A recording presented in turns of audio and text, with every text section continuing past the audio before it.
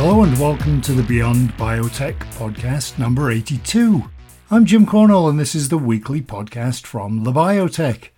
This week, Fran Gregory, Vice President of Emerging Therapies at Cardinal Health, will tell us not only about the company, but also its annual Biosimilars report and attending Advanced Therapies Week in Miami Beach, Florida last month. Could you tell me a little bit about Cardinal Health and what you do there? Yeah, sure. Cardinal Health is a healthcare company that is known for distribution of pharmaceuticals, as well as a global manufacturer and distributor of medical and laboratory products.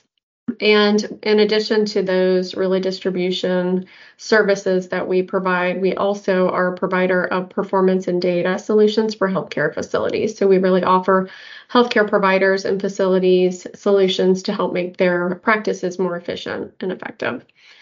We view ourselves as a crucial link between the clinical and the operational sides of healthcare, and we work to deliver end-to-end solutions to the healthcare providers that we serve, as well as our pharmaceutical manufacturers. Cardinal Health has been in business for over 50 years. We have almost 50,000 employees now, and we really seize the opportunity to continue to learn and grow every day in the healthcare space. My role at Cardinal Health is to oversee a combination of functions within our specialty solutions segment, which we call emerging therapies. So my organization, Emerging Therapies, we consider kind of two areas to be emerging therapies. One being the Biosimilars segment, which have only been on the market since 2015. So biosimilars are, emerging to the market. They're still relatively new. They've been around for less than 10 years. And then the second area of emerging therapies that I'm responsible for is our Cell and Gene Therapy Center of Excellence. So this is known as Advanced Therapy Solutions. The first cell and gene therapy, it was actually cell therapy, to launch in the world and in the US was in 2017. So again, less than 10 years ago. So both of these areas are really important to Cardinal Health and to the pharmaceutical industry, and obviously most importantly to patients. When you talk about those emerging therapies and the things that you do, does that mean that you produce those? That's a great question. We do not actually manufacture pharmaceuticals in the cell and gene therapy space currently. But what we do is really we provide end-to-end resources for the manufacturers that we work with and the provider sites that we service. So it's really, from the beginning when we're looking at manufacturers that have pipeline products that they're researching, we have a regulatory team that works with that part of their organization to really help consult on FDA meetings, BLA filings, anything from their phase 1, 2, 3 clinical development programs. We really can provide consultant services to help get that product through to commercialization. Once that product is commercialized, that's really where we are involved again in distribution and logistics and financial risk management, and in really making sure that product gets to the right patient at the right time. With these products being extremely critically volatile, temperature-wise, some of them require temperature storage down to negative 190 degrees Celsius. And they're volatile as far as their time of stability or their, the duration of time that they can be left at any given temperature. So they need to get to the treatment center on time, to the right place, and to the right patient with a level of precision that I've never seen before in the world of pharmacy. So we work a lot with providers and manufacturers for logistics. And then finally, we also have reimbursement support programs, as well as travel and lodging kind of logistics support programs for the patients themselves.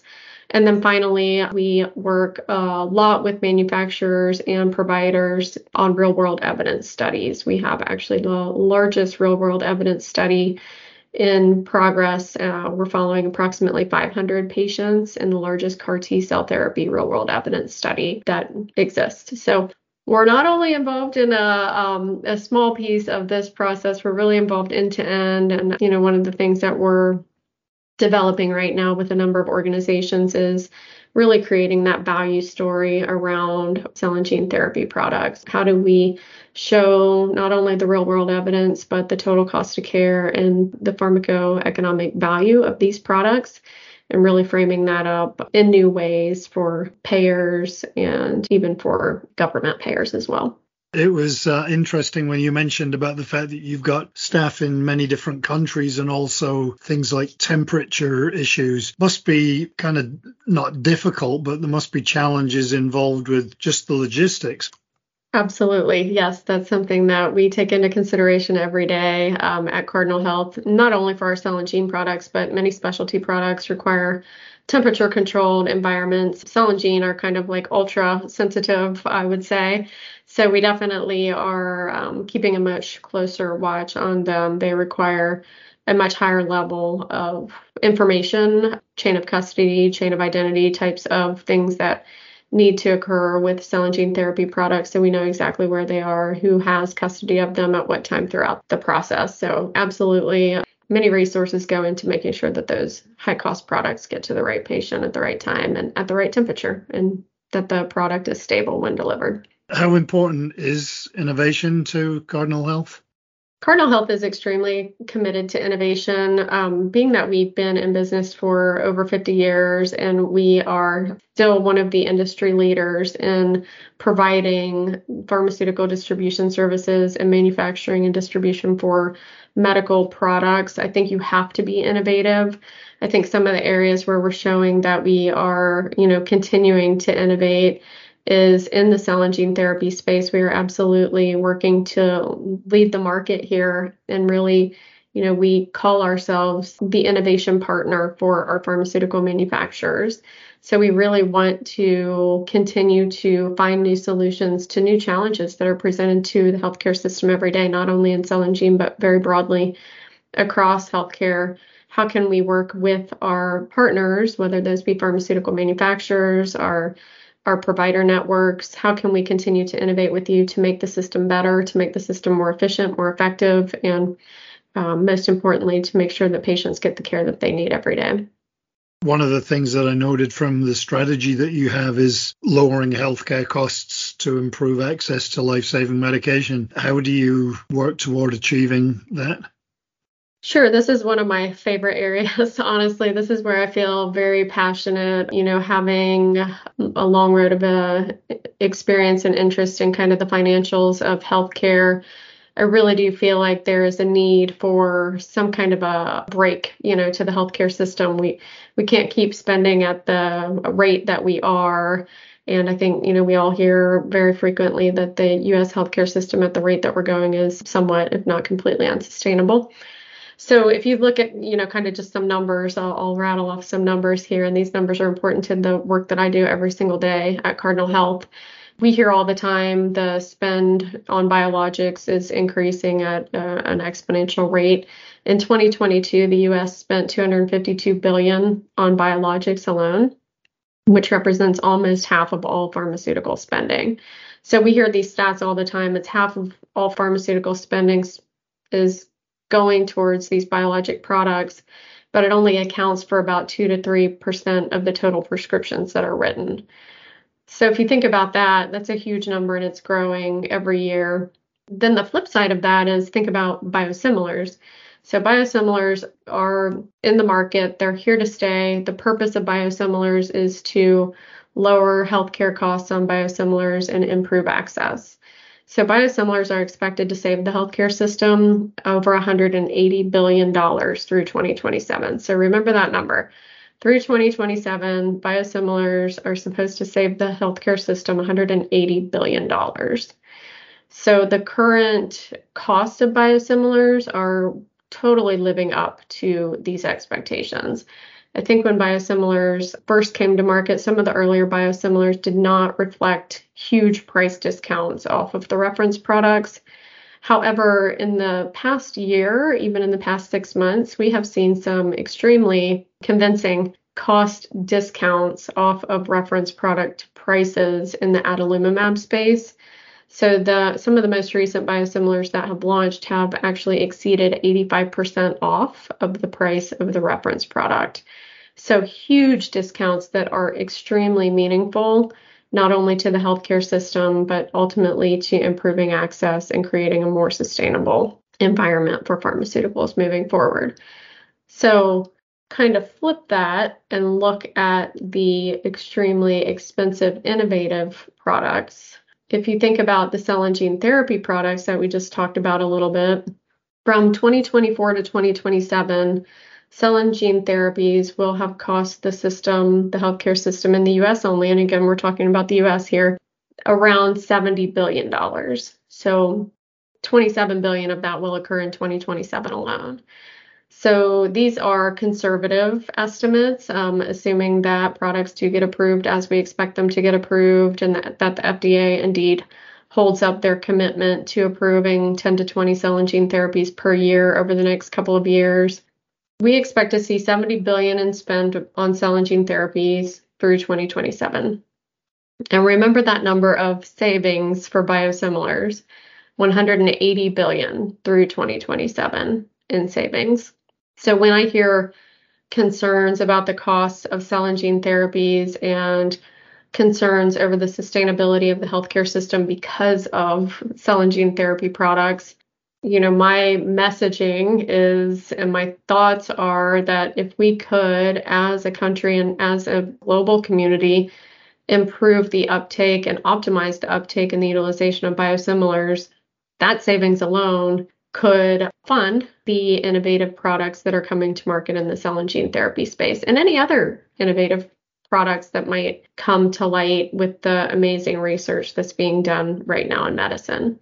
So if you think about just the financials and kind of the numbers, I know this is way simpler math than an actuary or an economist might put together, but if you just think about some of the savings opportunities that we have right in front of us with biosimilars that are happening now, and if we all work together to optimize those, we can really create this kind of financial space for this innovation to occur.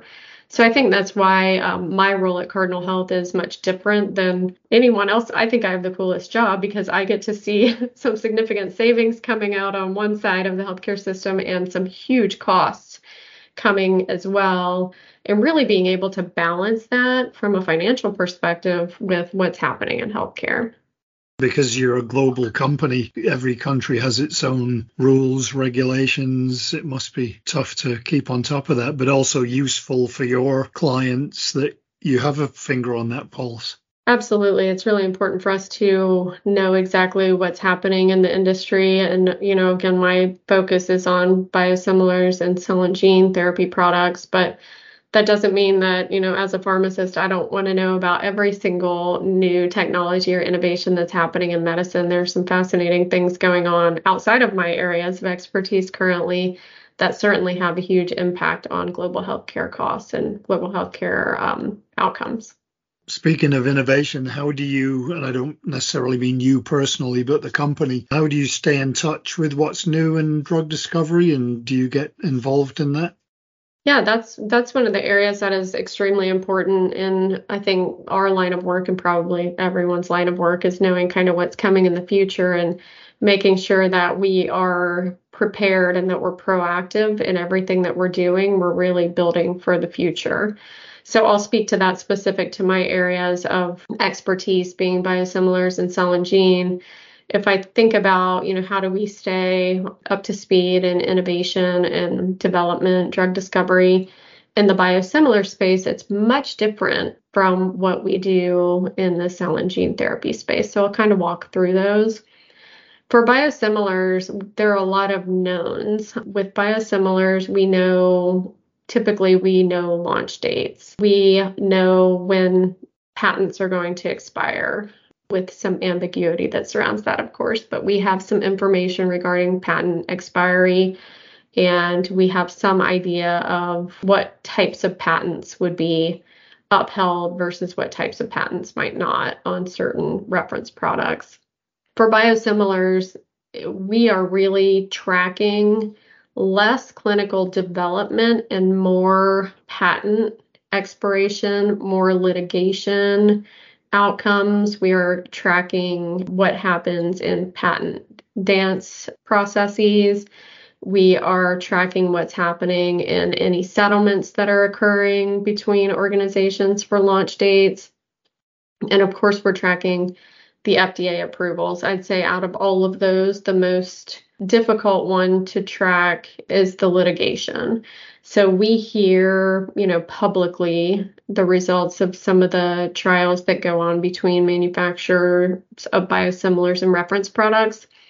However, it takes a little bit of digging into some resources some expert resources that we have access to be able to really understand what's going on in some of these very complex cases. So it's interesting when you think about biosimilar development, the actual development program for a biosimilar being primarily analytical and not as much on the clinical development and clinical trial space. We really aren't tracking that so much as we're tracking the political environment surrounding the biosimilar. So that's kind of how we stay, up to speed on biosimilar development. Of course, we work with these manufacturers every day to ensure that we're ready for their product when it comes to market. We're ready to contract for their products so that providers can have instantaneous access to their products when they're available commercially. So that's part of what we do every day as well. But that tracking before the commercial availability is probably the more complex part of what we do most days. So setting biosimilars aside for a moment and moving into the cell and gene therapy side, this is a completely different world. So cell and gene therapy development is extremely new. Every pharmaceutical manufacturer that is developing a cell or gene therapy is doing something a little bit different. There is new science being discussed every day, new technology platforms, new cell therapy development capabilities. So we are really tracking these in a completely different way. Most of the way that we track our cell and gene therapy are, obviously news outlets specific to cell and gene therapy. There are a number of podcasts out there that are specific to cell and gene therapy where certain developers are being interviewed.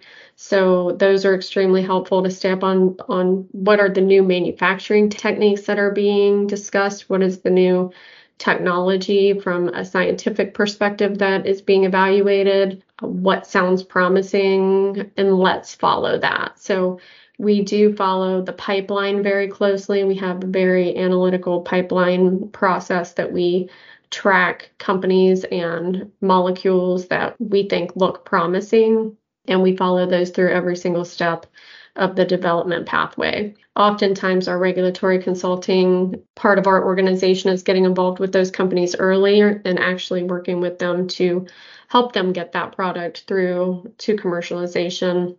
So we're tracking them from an even closer perspective in the case where we're partnering with them on regulatory consulting. We also attend many conferences and industry events. Those are very helpful just to maintain relationships with the organizations that are developing these products, making sure that we know where they are and if they need our consulting guidance, any of the services or products that we provide, we're working close with them to provide those. And then the interesting area in this space is investor activity.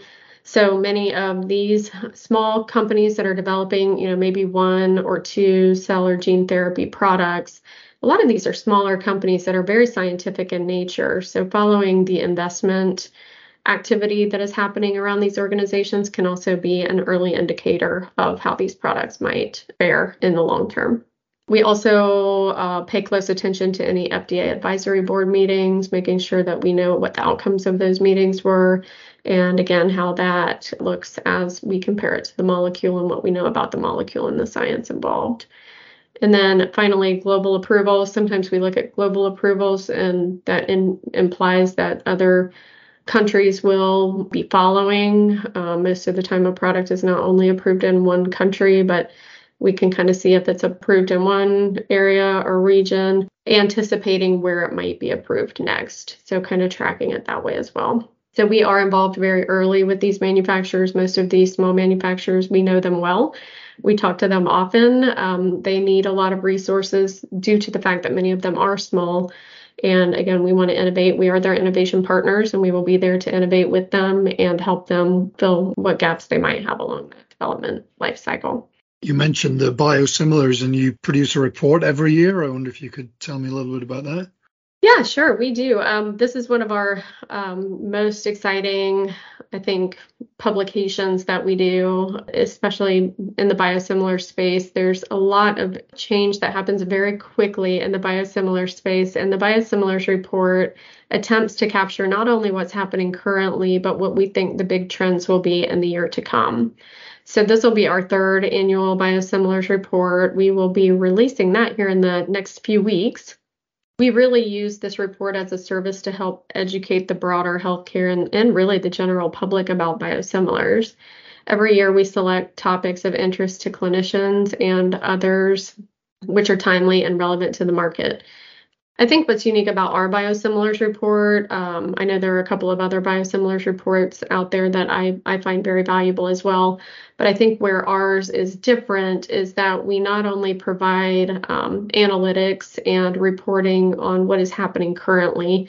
So this year, for example, we'll provide some analytics and some insights regarding the adalimumab market, how it's developing so far, as well as some of the formulary impacts on biosimilars. So those are kind of report outs, they're database, they're insights driven. But we also uniquely, we interview healthcare experts in different areas of emerging biosimilars. So if we look to the future and the pipeline of biosimilars, we will select a few therapeutic categories where we see being kind of hot topics for biosimilars in the coming year, and we will interview experts in those areas and create surveys and data as a result of those interviews, so that the reader can have a really good understanding of how healthcare providers are thinking about their products. It's a blend of scientific information, of data and insights, as well as kind of hot topics and what you need to know about biosimilars going into the coming year. I know it's kind of impossible to summarize the entire industry, but what are you seeing as the current cell and gene therapy space? Yeah, so I think one of the most important things to understand is in cell and gene therapy, we kind of say cell and gene therapy as one thing, but it's actually multiple different things. So when we think about cell therapy, we have a couple of different types of cell therapy. Autologous is when the person's own cells are used as a product to manufacture the treatment. And then allogeneic, which is where a donor's cells are used to generate a product or a treatment. And then gene therapies are a little bit different. They're not actually using just the cells, but they're using the cells and the genetic material within the cells to modify the genetic material within the cells in some way. So cell and gene therapies are definitely kind of combined together because they are sometimes there are cell and gene therapies in one product. The genetic material and the cell therapy is kind of combined. So that's why we talk about them together, because they both have come to market at the same time. They both are using human cells and genetic material as an input to manufacturing a treatment for a patient. So it's definitely new science, new innovation, and very quickly evolving.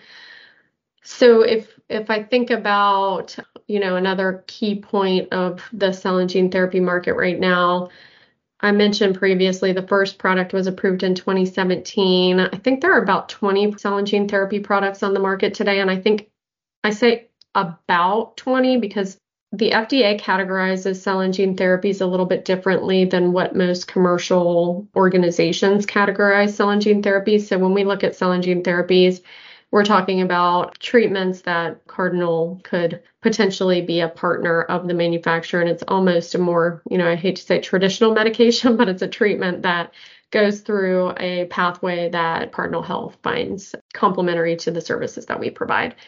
Right now, among those 20 cell and gene therapy products that are approved and commercially available on the market, there are a number of different indications. I think one of the misnomers that some people might have in the cell and gene therapy space is that cell and gene therapies are for oncology conditions or for cancer. That is true in some cases. Many of these products are indeed for different types of cancer indications. However, we also have several treatments available on the market that are for conditions like hemophilia. Sickle cell disease is a very popular one. There were 2 products recently approved in December for sickle cell disease. And we also have extremely rare diseases being treated outside of the hematology or oncology sector with some of these new gene therapy products.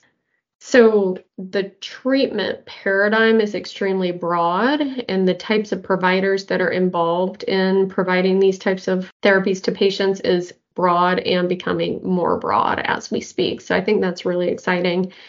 I think the most exciting part is that patients who have never had any option for any kind of relief from their disease are finally having hope. So I think that's the most exciting part of this science and this technology. If we look at the future of cell and gene therapy products, I think we are barely touching the tip of the iceberg with what we have on the market currently. Most of the cell therapies we have on the market today are autologous, again, meaning they require the individual to donate cells to create the dose of medication, and these are done one at a time. So one patient at a time receives their medication, and it's manufactured for one patient at a time. I think when you consider this being sustainable, it's difficult to think about how that is a sustainable process long term. So when we look at the allogeneic cell therapy products, I've heard numbers that are extremely exciting, that one donor patient could potentially create a batch of cell therapy treatments for over 100 patients or more. So I think this is where the future really is when we look at cell therapy and gene therapy, is being able to create higher volumes of products with fewer patient donors needed. So I think that's really where the market is headed, and really exciting to hear about that. When we attend conferences and other events, hearing what the technology in the pipeline is and the excitement surrounding that is definitely very, very encouraging as we think about the future for these products. I think not only will that science evolve kind of into that allogeneic space and the gene therapy space, we'll also see, I think in the pipeline, we're thinking we will see a lot more, innovation in manufacturing as well. Are there any advances in the field recently that you've looked at and thought that it looks really exciting? I think the big advances that I am seeing in the field, again, kind of go back to what I just mentioned in the technology type, but then also I think the manufacturing of these products is an area where standardization is being kind of evaluated. How do we create more standardized processes to manufacture higher volumes of these products in a shorter period of time? So I think that will continue to be something where we see advances moving very quickly. Many of the conferences that I have attended recently are focused on standardization of manufacturing and creating efficiencies in the manufacturing processes. So I think between that, a combination of new science and technology and the type of product that's being created, autologous to allogeneic, seeing more allogeneic, larger volumes being capable with that. And then for the gene therapy products, creating, I don't want to say easier ways to manipulate the genome, but some of the technology that has been talked about recently really does feel like it could be extremely applicable to many, many therapeutic areas and could expand very broadly just based on the way that the technology actually works.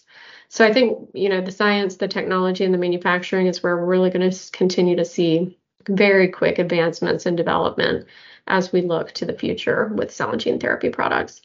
I guess one other thing I would say would be the payment models. So one of the things that we hear a lot about with these products are about the cost. But the cost of a typical cell or gene therapy product, I think the average is around $1 million currently, but the range is very broad. So an autologous cell therapy might cost anywhere from $400,000 to $600,000 plus or minus.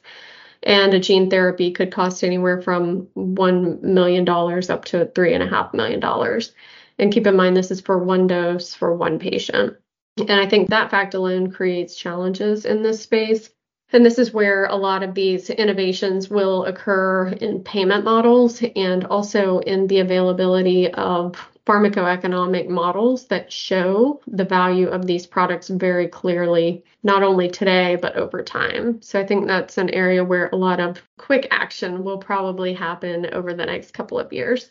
You mentioned how important events are to what you do, and I know that you attended Advanced Therapies Week recently. I wonder if you could kind of give me a quick recap or impressions of the event and whether there were any notable presentations or advances. Yeah, Advanced Therapies Week was a really great conference. It was my first time attending this year a few weeks ago. The messaging of the event is that this Advanced Therapy Weeks conference is to help biotechs progress on their commercialization journey and pushing the industry one step closer to delivering life-changing treatments to patients, which I saw that on their website and I said, yep, that pretty much sums it up. That's a great way to say it.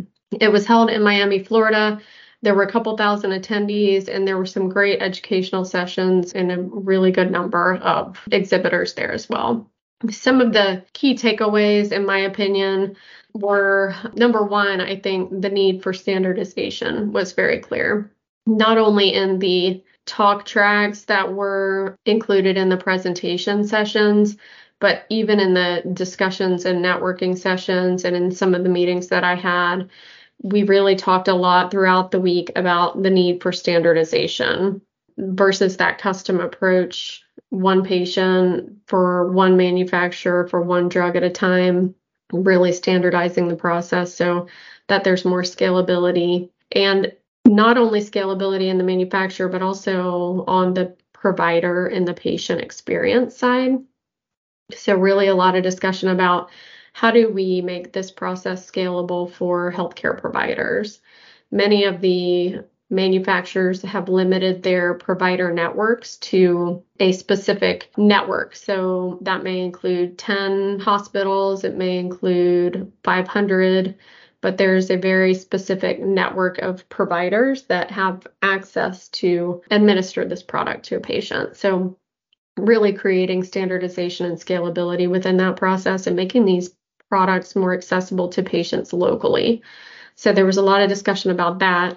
And then the second thing, I think, if I had to kind of group themes, would be the value and access theme. So really, again, going back to thinking about how these products could potentially cost $3 million in one day versus, for a hemophilia patient, for example, those costs are spread across a lifetime. And really, how do we clearly show the value of a product that, although it might cost millions of dollars on one day, it reduces total cost of care long term, and it drastically improves that patient's quality of life and even duration of life and other factors that are not quantifiable in dollars. So I think that was a big source of discussion as well. There were talk tracks developed to address these topics, which were very interesting. One of the stats that I heard that was very sad was that only 2 out of 10 eligible U.S. patients actually receive a CAR T cell therapy, even if they have a need for it and their indication matches that product's indication. So, I think the goal for all of us is to make that number 10 out of 10 eligible patients receive the therapy that they need. So I heard a lot about how do we make that happen as an industry, working together to get these products to patients. So those were kind of the key themes. Are there any other trends that you think we may be able to look forward to in 2024? Not putting the pressure on you to have a crystal ball or anything. Yes, I do think that, 2024 will fly by just like every year does. We were predicting what was going to happen in 2023 just yesterday, it seemed.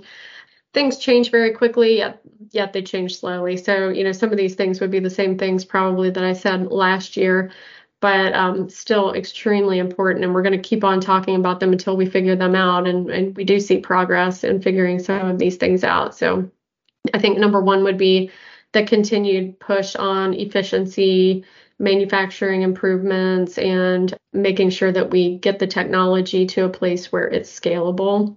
That will result in my number two, which would be the lowering of prices. So Right now, I'm addressing trends in cell and gene therapy. I'll talk about biosimilars in one second. So number 2 is lowering prices. So again, that efficiency and scalability will result in lowered prices. I think that absolutely has to happen in this space. Then the third thing would be, we talked about value and access, creating much more clear pharmacoeconomic messages that demonstrate the value, the financial and the clinical value of these products, long-term and short-term. And then the last thing that I think is probably the most exciting thing is the richness of the pipeline in cell and gene therapy. So I think we'll keep on seeing really amazing innovations come into the pipeline. We're monitoring that pipeline very closely. We monitor the pipeline from preclinical all the way through phase 3 and approval. So we can kind of see that science as it comes into the pipeline. And I think we'll continue to see a really, really rich pipeline in cell and gene therapies and more indications being added to treat more common conditions. Right now, we see that pipeline being more and more prevalent in conditions that affect many people, like cardiovascular. We see some neurology indications, even, blindness and deafness types of indications. So really exciting things coming in the pipeline. So I think we'll continue to see that.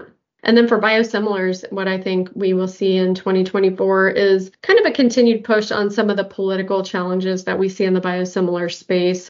Some of the pricing challenges that we see with formulary placements and interchangeability, I think we'll continue to hear those as kind of buzzwords. How do we make this industry more efficient as well so that we can really optimize those savings? So I think we'll continue to see a political environment. And again, the pipeline for biosimilars is extremely rich. We're seeing products being approved in new therapeutic areas. Multiple sclerosis, some rare disease conditions, more oncology products, which is great. And immunology will continue. We're also seeing a big boom in the retina space. So really exciting things happening in biosimilars too.